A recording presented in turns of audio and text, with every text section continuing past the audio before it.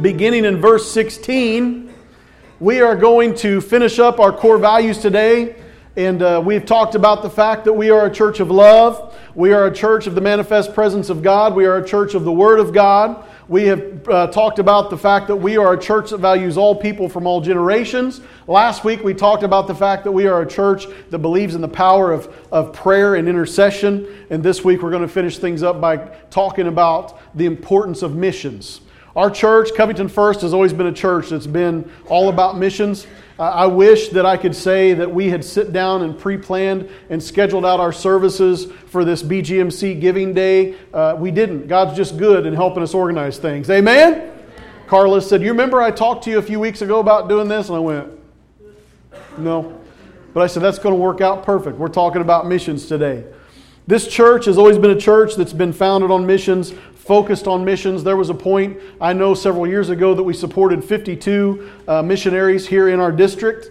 Not in our district, here in the Assemblies of God missionaries. Since then, several have come off the field. We have tried to take their funds and transfer it to others that we've supported for a long time to boost support. We've also picked up a few others along the way. I'm not sure what our exact number of Assemblies of God missionaries is right now that we support. I'm going to guess it's somewhere in the 48 range. Miss Maisie could probably correct me on that, but I think it's in that area.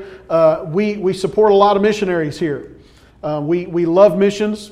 Part of the reason we have so many missionaries that we support, I've heard this over the years, over and over again, by different missionaries who have been on the field a long time or evangelists.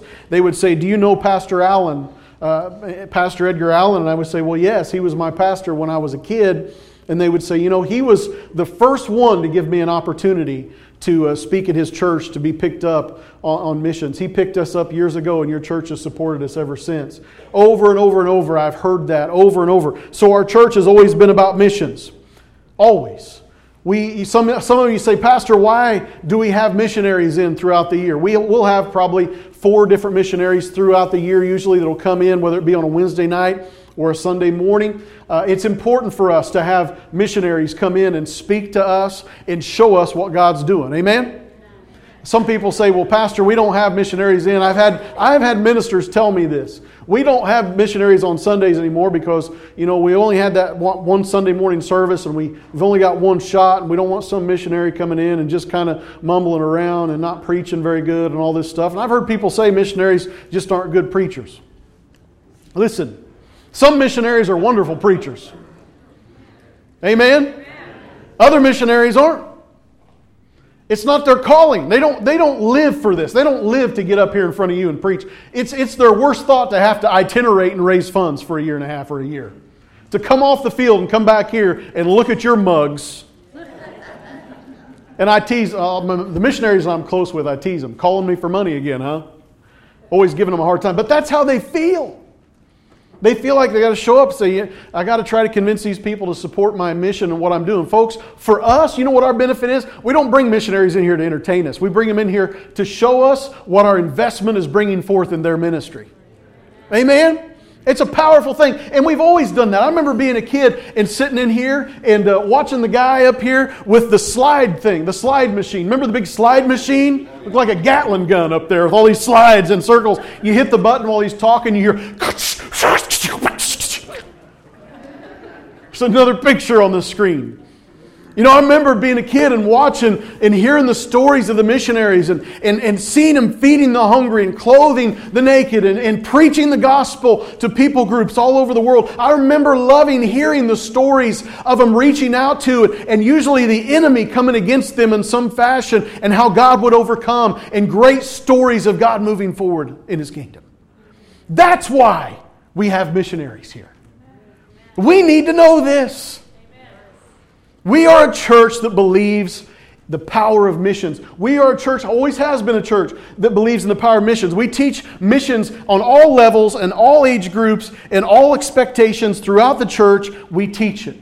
Pastor Carl already said, $5,238.41 our kids raised for BGMC last year. That's powerful.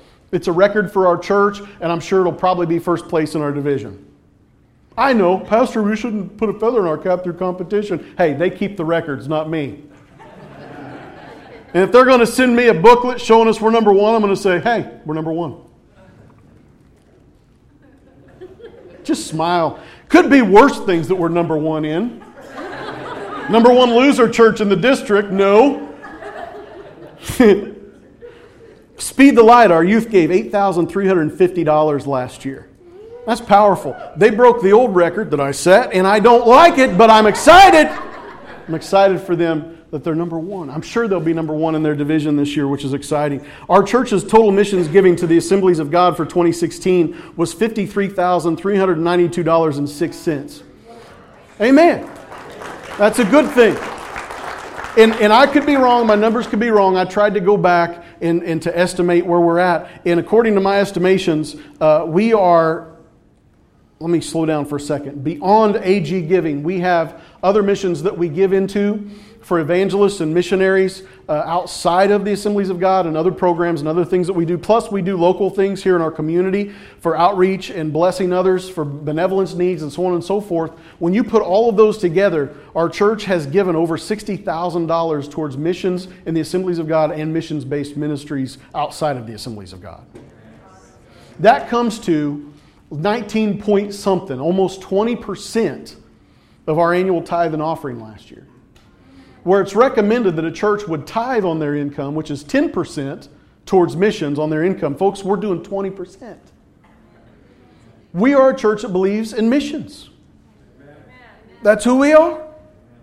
And if we look at this and look at the total of our missions giving, our AG missions giving especially, it's on average, it's close to about a $20,000 increase from 2010 to now that we give to missions.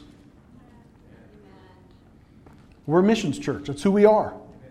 We believe in the power of Christ. We believe in God moving. And folks, listen, beyond that, those of you who have given your time, you've given your energy, you've done things for our food and clothing drives here in the community, for Light the Night, other things, you've shown up, you've worked, you've done things, you've invested yourself into missions. So this is who we are. It's why we do what we do. God is a God of love, and God is a God of mercy, and He wants to spread that throughout not only this community, but the entire world. You ready for this? Missions. Why is it important? Number one, missions is the heart of the Father. It's the heartbeat of our God. It is who He is. In John 3:16, and forgive me as I read it in NIV, and my eyes are reading one thing and my mind's trying to quote in King James Version. Bothers me every single time. But I'm going to read it. For God so loved the world that He gave His one and only Son, that whoever believes in Him shall not perish but have eternal life. For God did not send His Son into the world to condemn the world, but to save the world through Him. Whoever believes in Him is not condemned, but whoever does not believe stands condemned already, because he has not believed in the name of God's one and only Son. Why do we give to missions? Because there is a condemned world out there who doesn't know who Jesus Christ is. We have found the pearl of great price. We are His pearl of great price, and He is ours. Folks, we have discovered who Jesus Christ is, and we want the world to know it. And we can't all go. And when we can't all go, we can at least all fund it. Amen? And God sent Jesus driven by love and compassion. This is the heart of the Father. He loves, and so He sends. He sees a world that's in rebellion against Him, a world that is turned away, a world that doesn't even know or understand who He is, and fueled by love, driven by love, compelled by love, He tells Jesus, His Son, will you go down there? Will you live a sinless life? Will you go down and lay your life down for them and their sins? Will you allow your back to be ripped off? Will you allow a crown of thorns to be driven into your head? Will you allow your hands and feet to nail yourself to a cross of wood and to hang between heaven and earth for their sins, and allow your blood to be the propitiation of their sins, to cleanse them, to wash them, to purify them? Will you do this? And when you do it, I will send my Spirit through you and through your hand to their lives, and to move them forward in my kingdom, and you will give eternal life to them. Will you do this? And Jesus said yes. That's why He's referred to as the Lamb that was slain before the foundations of the world. The Lamb that made the decision before the earth was ever laid in order. God, by His divine understanding and His knowledge and His omniscience, knew the plan and the path that people would take and the need for salvation. God knew before He created the first man that he was going to fall. And Jesus said, I will go. For God so loved the world that He gave. And folks, that's what missions is. For God so loved the world, and the love of Christ in me would cause me to give. Whatever it is, my time, my finances, my resources, my prayers, my support. You know, all these missionaries that come through the doors of our church, they'll tell you, Pastor, we appreciate the money, we appreciate the monthly support and the offerings. And by the way, as I say this, the offerings that we have given to missionaries out of this church in the last year have caused them to weep. Not because it's so little.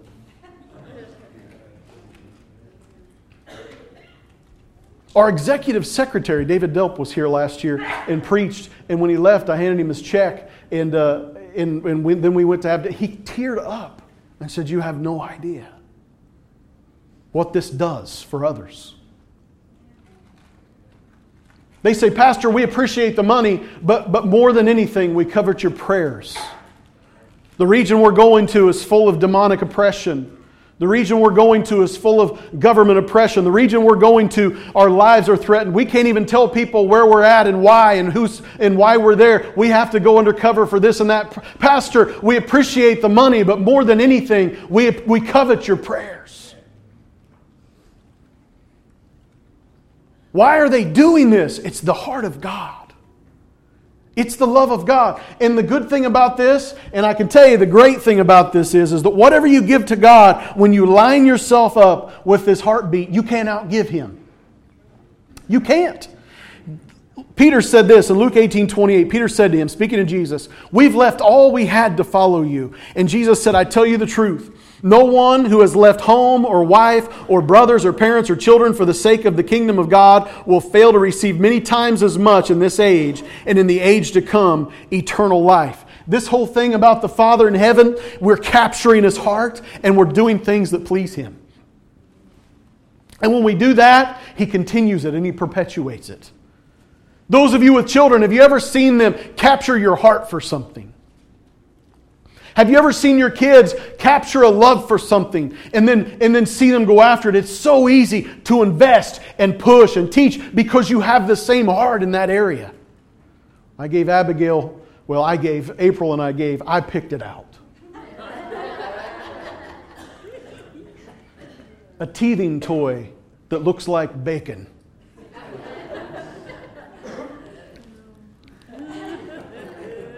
It was the most exciting thing to watch my granddaughter chew on a rubber piece of bacon with a big smile on her face. And I think, sweetie, someday you're going to get the real thing.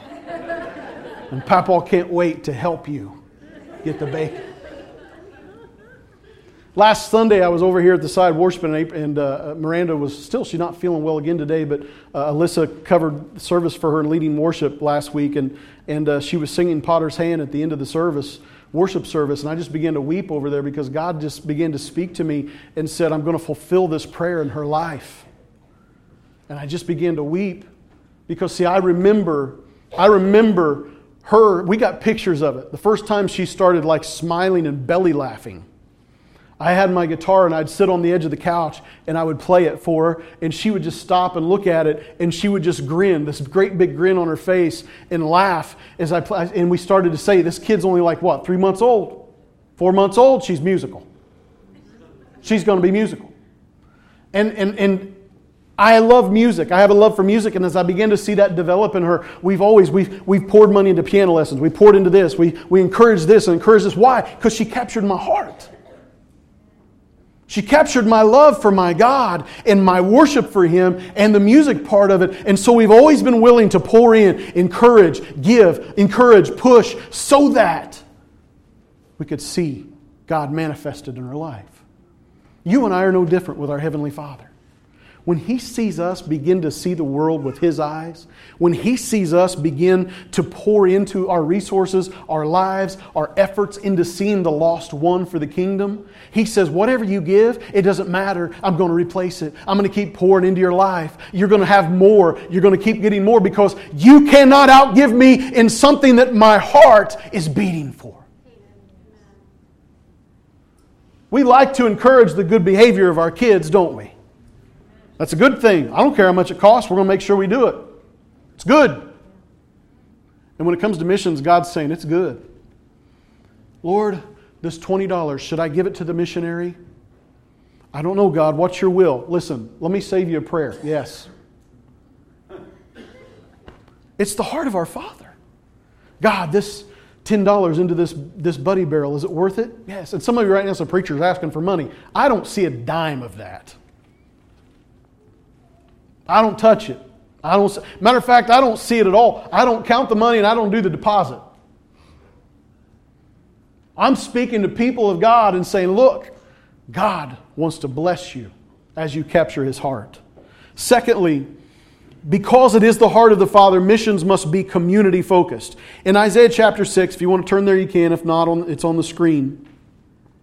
We see Isaiah has a vision of God and the power and glory of God. And then he says this, "Woe to me, I cried, I am ruined, for I am a man of unclean lips, and I live among people of unclean lips, and my eyes have seen the King, the Lord Almighty. Then one of the seraphs flew to me with a live coal in his hand, which he had taken with tongs from the altar. With it he touched my mouth and said, 'See, this has touched your lips, your guilt is taken away, and your sin atoned for.' Then I heard the voice of the Lord saying, 'Whom shall I send, and who will go for us?' And I said, 'Here am I, send me.' He said, 'Go and tell this people, be ever hearing, but never understanding, be ever seeing, but never perceiving. Make the heart of this people calloused, make their ears dull, and close their eyes. Otherwise, they might see with their eyes, hear with their ears, understand with their hearts, and turn and be healed.'" This doesn't seem right, does it?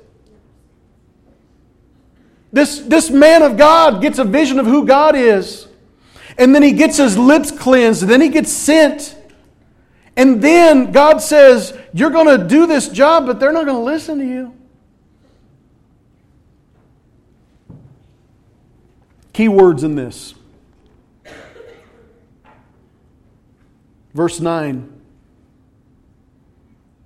This people.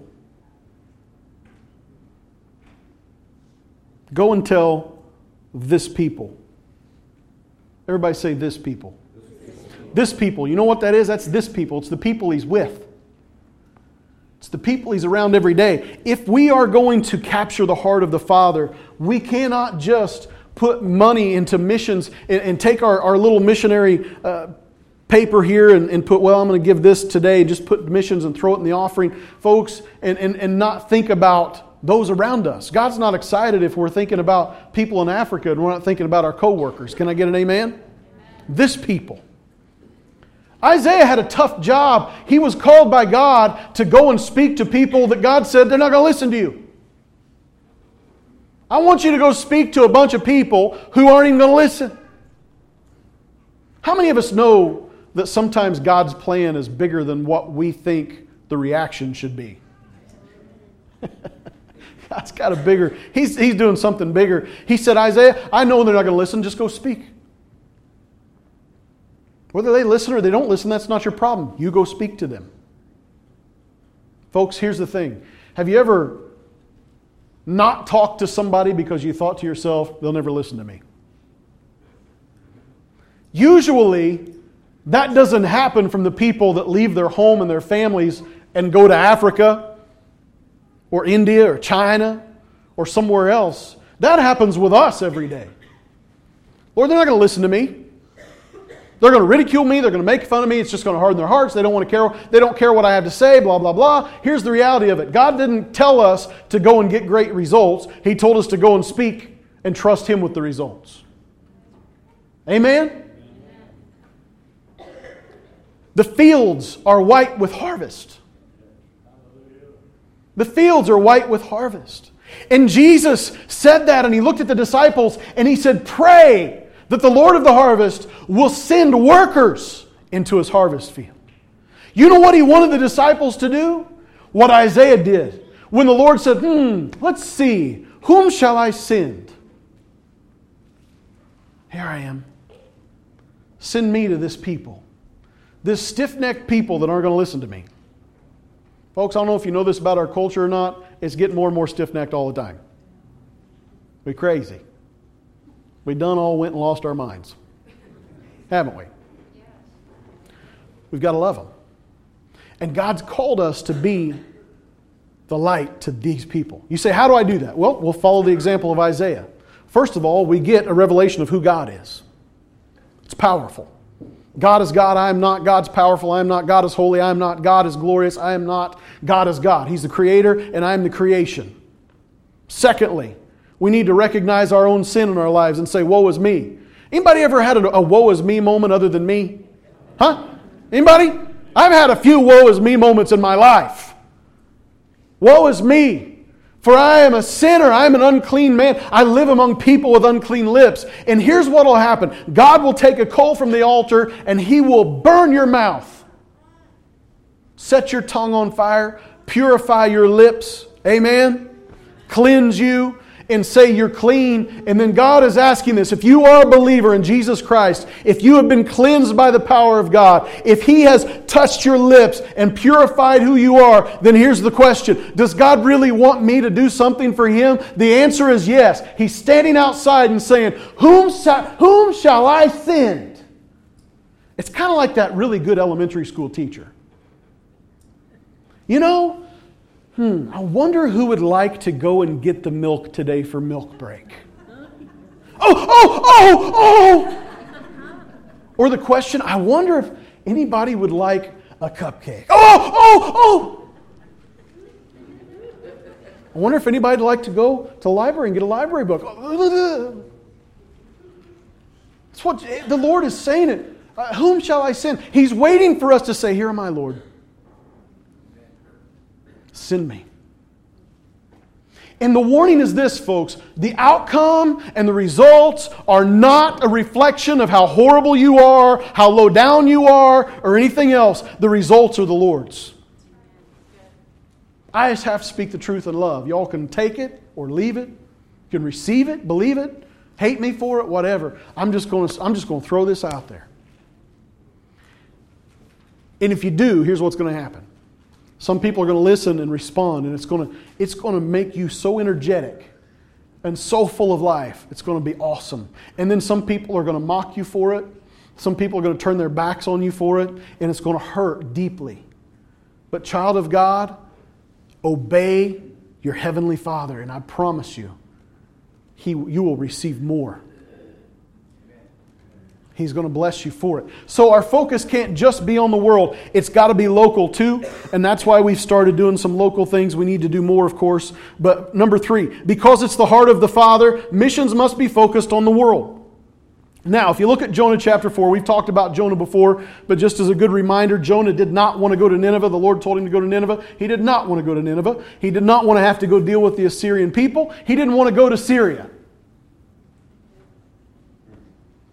That's what this boils down to. Jonah said, I don't want to go to Syria. He said, Lord, all those people need to die. They're evil, they're wicked, they're horrible, they hate us, you know they hate us, and now you're going to send me in there to go tell them about your grace, your mercy, and your power. Well, he got swallowed by a fish. Folks, if you argue with God and you disobey Him, don't go deep sea fishing. Mark that down. Put that in your little Bible and remember it.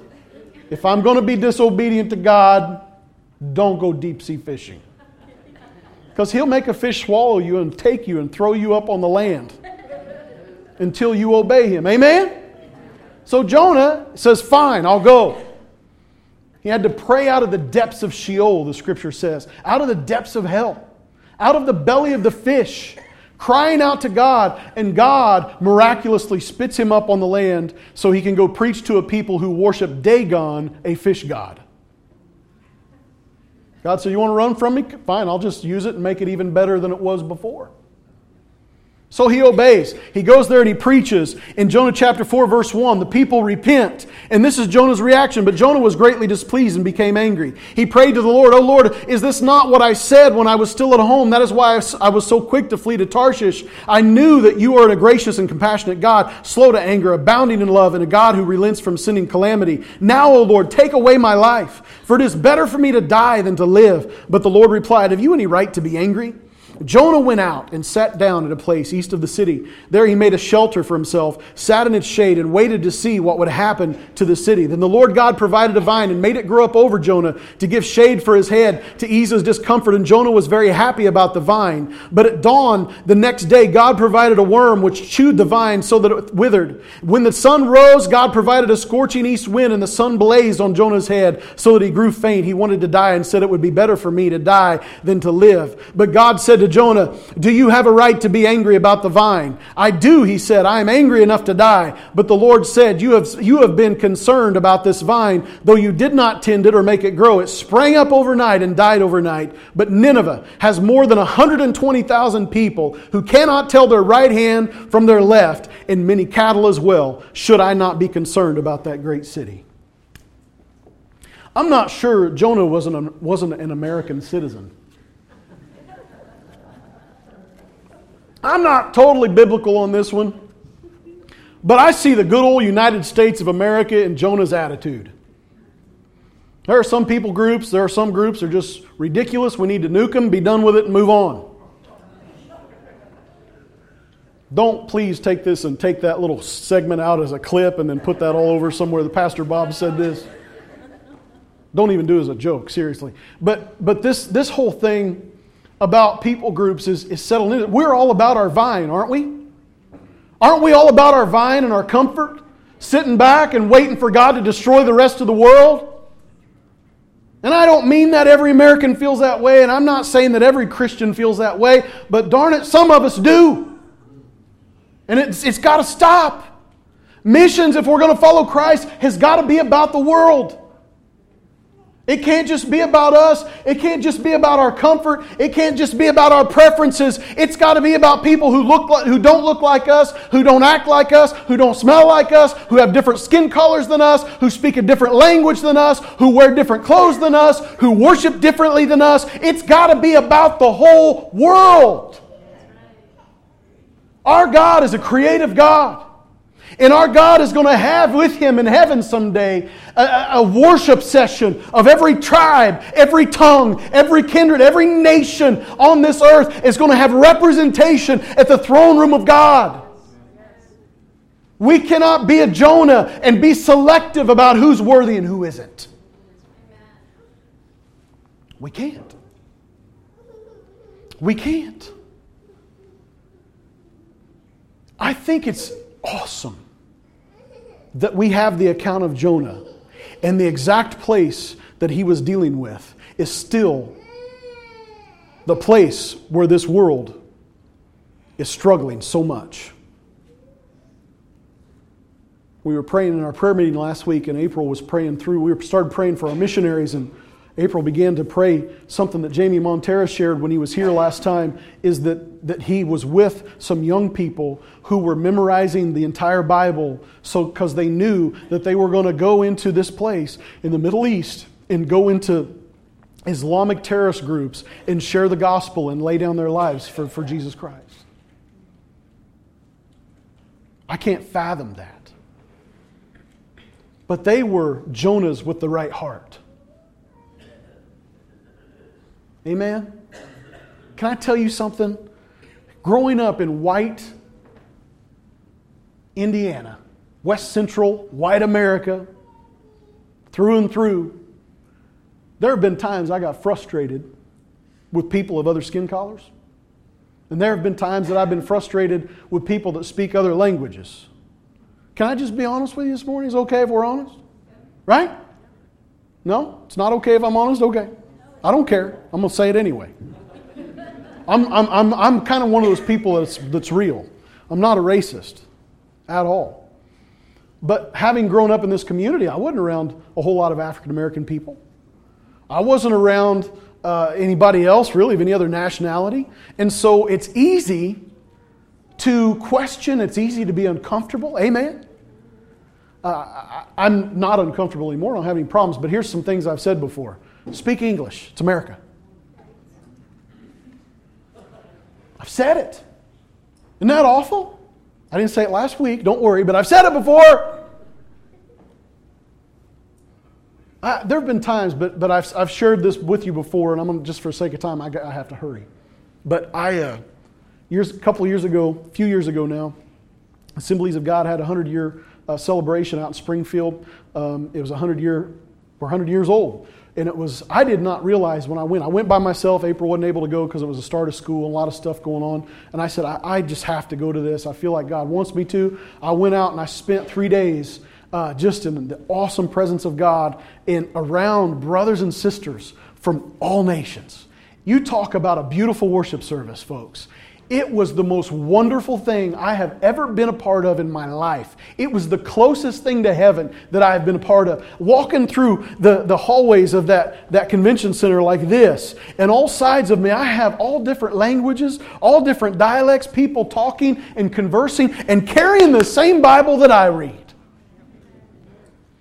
I'll never forget this guy, it looked like a suit jacket. It was light blue, and he was right in front of me. He was about yay big and a little bit shorter than me, and kind of a stocky guy, and walking in the crowd. I just kind of looked down, and he had a skirt that matched the suit top and sandals on. And I just thought, hey, if it works.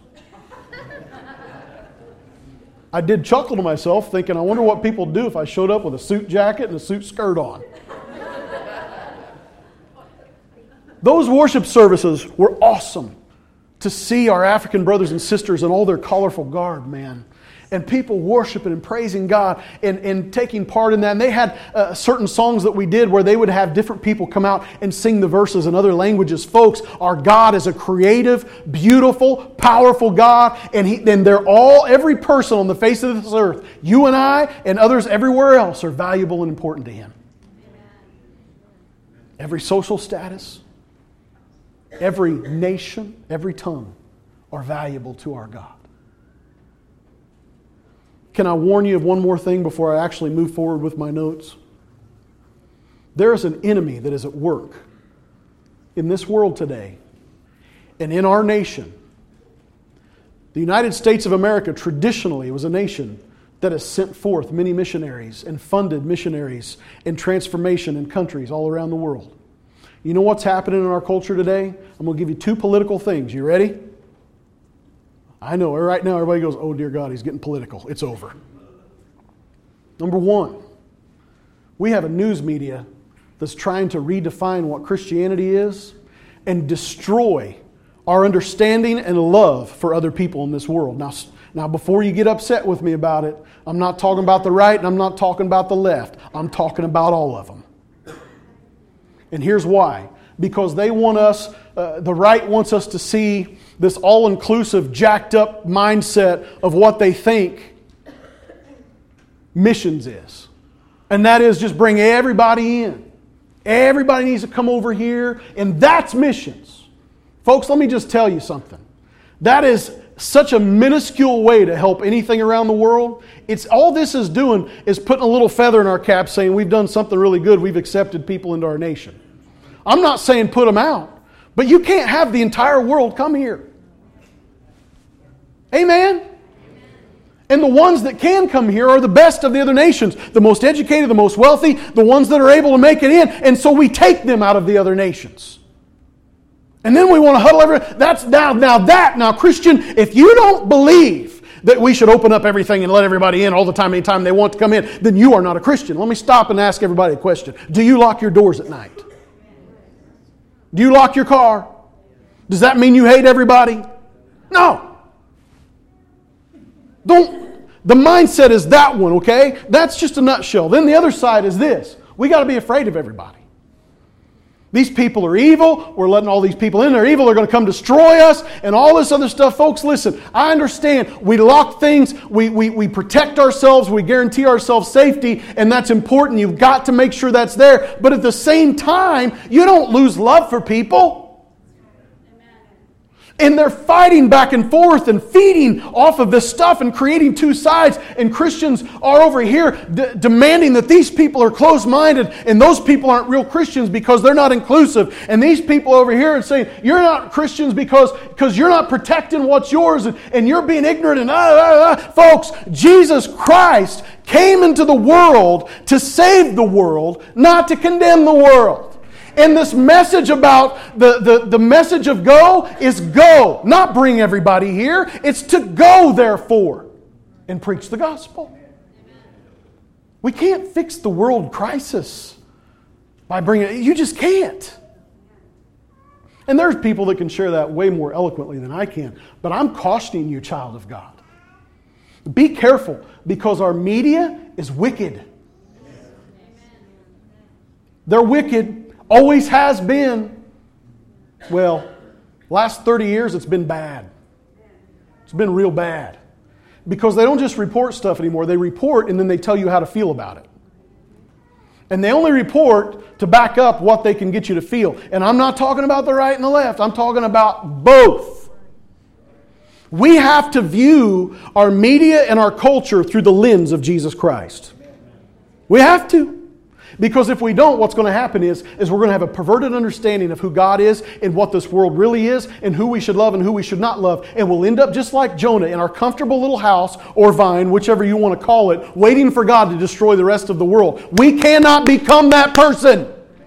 We have got to invest and send and love people who are different than us.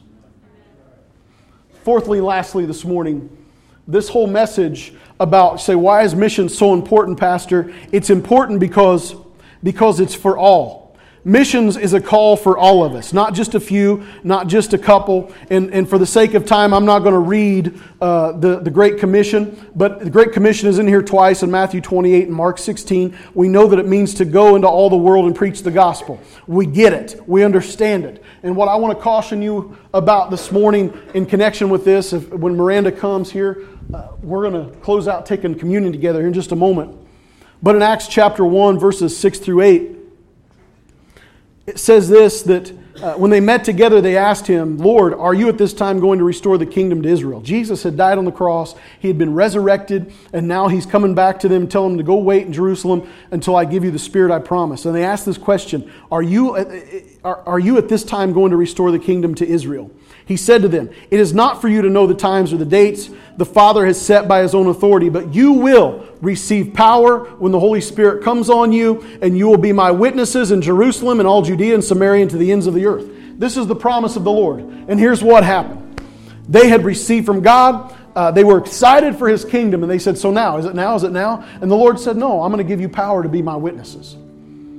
There's one thing I can promise you is if we decided to do end-time studies here at the church, if we decided to go through the book of Revelation and Bible prophecy, people flock in. You know why, don't you?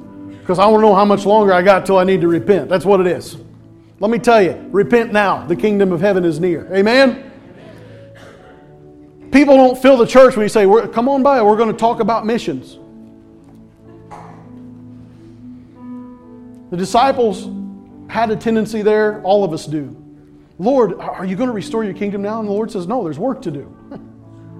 The Lord is patient, not willing that any should perish, but all would come to repentance through Jesus Christ. And that's the Word of God. And so the disciples were anxious for the kingdom, and Jesus was anxious for them to get busy.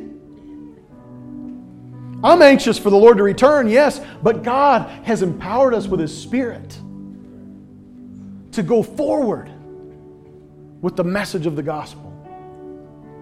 Therefore, go. Therefore, go. Go.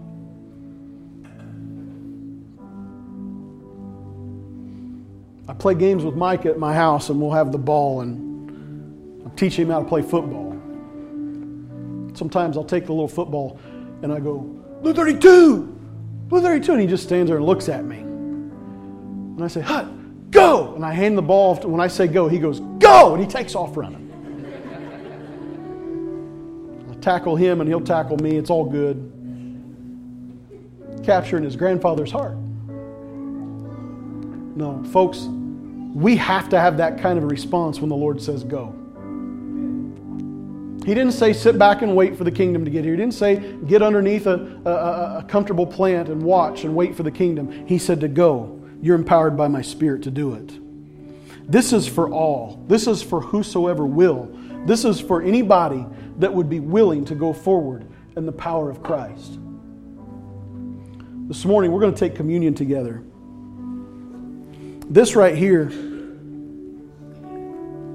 is why we go. The cross. For God so loved the world that He gave His only Son. Amen? The message of the cross is sufficient. Always has been, always will be. It was sufficient for Herb and Karen Johnson when the guy hacked him up with a machete, trying to steal their missions money that wasn't there, but the attacker thought it was. It's enough for them when they do their missions work around Indonesia and the Philippines and different places out there. When they hop from island to island to people groups that are waiting and begging for the gospel, and they go in and they do their missions work, it's sufficient. David and Amy Dingman, who will be with us this spring, sufficient for them in India when they go in on a teacher's visa and go in and teach people how they teach English with the Bible. It was sufficient for my friend Bill Chappell, who him and his family went into India and were there for a while, and when they were gone one day, their house was raided, and somebody was a Muslim informant that was running them out of town. They were going to be arrested. They had to escape with nothing over the night and go from country to country, basically like an Underground Railroad type thing, until they got out. It was sufficient. Chris and Amy Stubbs, who are raising up ministers in West Africa. Sufficient. Sufficient. Bernie and Brenda Smith, Togo, West Africa, raising up ministers, sending them out. Sarah Cairns, by herself, young lady, ministering in South Africa, who is the youth representative of the Assemblies of God in South Africa today. We support her. Awesome young lady. Kelly Delt, by herself, in Paris, in France today. This is enough. It's sufficient. My friend Carolyn Slaughter, who is teaching on a teaching visa in China, who is a part of the underground church over there. Bibles and missions work. The Lus, they can't even tell you where they're at because it's such a sensitive place to be. Other folks who are in sensitive places. Brother Bach in Spain. Oh, I can't wait someday to have them here. They are awesome. You will absolutely love them. They started their ministry there in Spain, and I think it's Madrid. I could be wrong, but I'm thinking that's where they're at. Wherever they are, it's a large city, and they go to the hub where all the business is done in the city, and they prayed when they were starting. They said, God, give us this city, give us this area. And they said, the Lord just told us to preach. You know what they did? They said, we didn't have anything to stand on. We had a red milk carton box, like a milk crate. And he said, so we stood on that and I just began to preach the gospel and people began to get saved. And God promised us that we would have this place, and He gave them a business office right there in that same square of business where it's so expensive. He's provided the money. He's got a team now. And all through Spain now there's missionaries connected to Red Box Ministries. They preach on red boxes. And he says, well, people ask me, where'd the red box thing come? He said, because the first time we did it, we didn't have anything else to stand on, but we don't tell people that. Their last name is Bach, B-O-C-K. We have awesome missionaries that we support and team with. There's more than I can think of right now. There's more than I can probably talk about.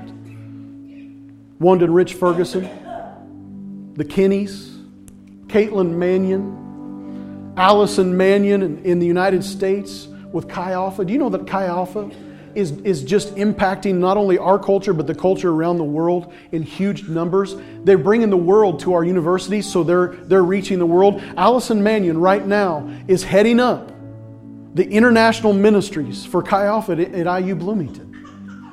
The girl came in, they said, this girl's awesome. They handed her a whole new ministry and designed it for her, and she's running it, folks. One of our girls. Why? Because this is sufficient. It's sufficient. If we could have our men come,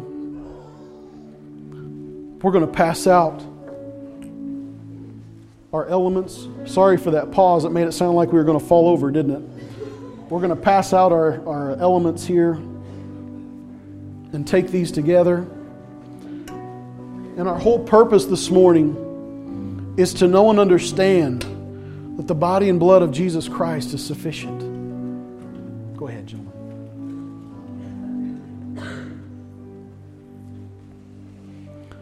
He's sufficient. The cross is still making an impact. The shed blood of Jesus Christ is still saving souls. The broken body of Jesus Christ is still calling us to give ourselves. He is able.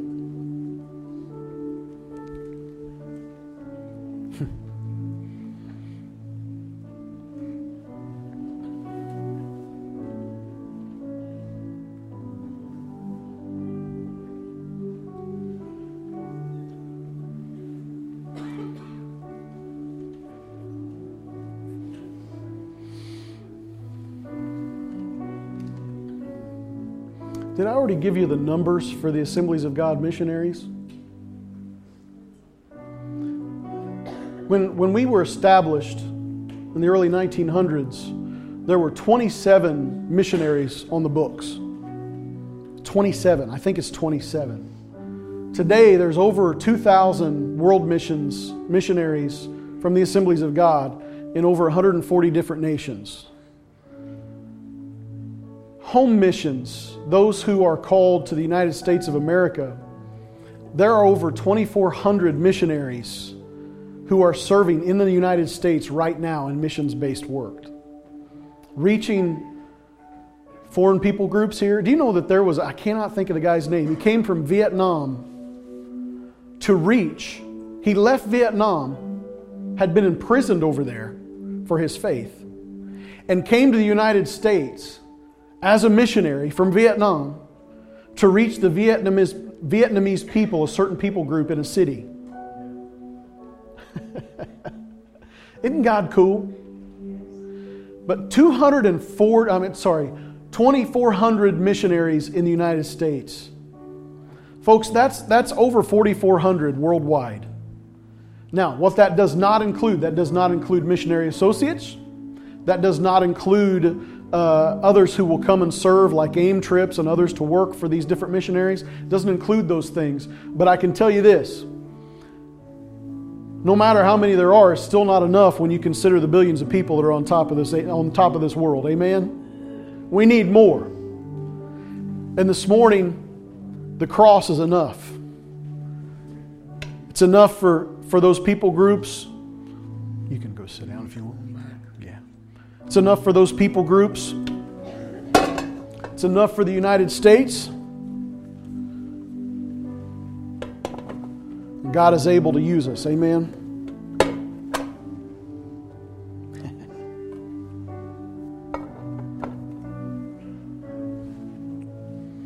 1 Corinthians chapter 11 talks about, Paul gives instruction about the Lord's Supper.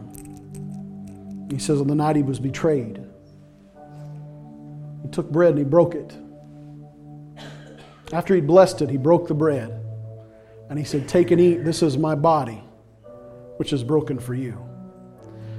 Folks, this word about missions is people are laying their lives down and allowing their bodies to be broken for the lost. Jesus Christ set forth the greatest example of that. And today, some of us, we need to realize that instead of sitting underneath our vine, we need to allow a little bit of brokenness in our lives so that others can see Jesus in us. Amen? Father, we just receive this today. We take up our cross. Lord, we lay our lives down for you, and we trust you, Father, with all of it. And we're grateful that you have connected us to your kingdom and to your message. We receive the call together. In Jesus' name, amen. Praise you, Lord. In the same way, he took the cup and he blessed it. He told him to drink this in remembrance of him. Here's the cool thing. He said, as often as you eat this bread and drink this cup, you remember the Lord's death until he comes. Takes me back to Acts where they said, Lord, is it now? Are you going to restore your kingdom now? And he said, It's not for you to be concerned with times or dates. I'm going to empower you, and you're going to go be my witnesses. Isn't it cool that while we're being witnesses, we can still remember He is going to return? And that while we're waiting for His return, we are to be at work. Amen? In this blood is the healing of God. It's the healing of Christ, the atonement of Him, the saving grace of Him. And it's also the anointing by which we do the work we're called to do. It's all because of the cross and His Spirit in us. So Father, we receive together today this as a remembrance of the work that was done on the cross and the life-changing work that's been done in our lives and the life-changing work that's being done in the lives of all of those around the world. God, we pray blessing upon this congregation and upon our lives. Lead us and guide us to be the witnesses You've called us to be in Jesus' name. Amen. Until You return, Lord, until He comes again. This morning, as we dismiss, I just want to remind you tonight that we do have Leadership Appreciation Banquet here. Also, there was a video that I wanted to share, but because of certain things that didn't work out this morning, I'm going to make sure that gets put on our Facebook page. So if you're a Facebook follower of our church, go there and look this afternoon. I wanted to give you an example of other tribes and languages singing the same song, and for various reasons it didn't work, but I want to put that out there for you to see. I encourage you, it will bless you. Make sure you click on it, make sure you watch it. It'll bless you. I just want to put it up there for you and make sure that you're able to see that, because I know it'll bless you. So Father, help us to go in grace, go in the power of Your love. And Lord, we thank You for this day and Your word. We receive it, and we now go forth into our mission field full of Your presence and ready to do Your will in Jesus' name. Amen. God bless you. Look forward to seeing you tonight at 5.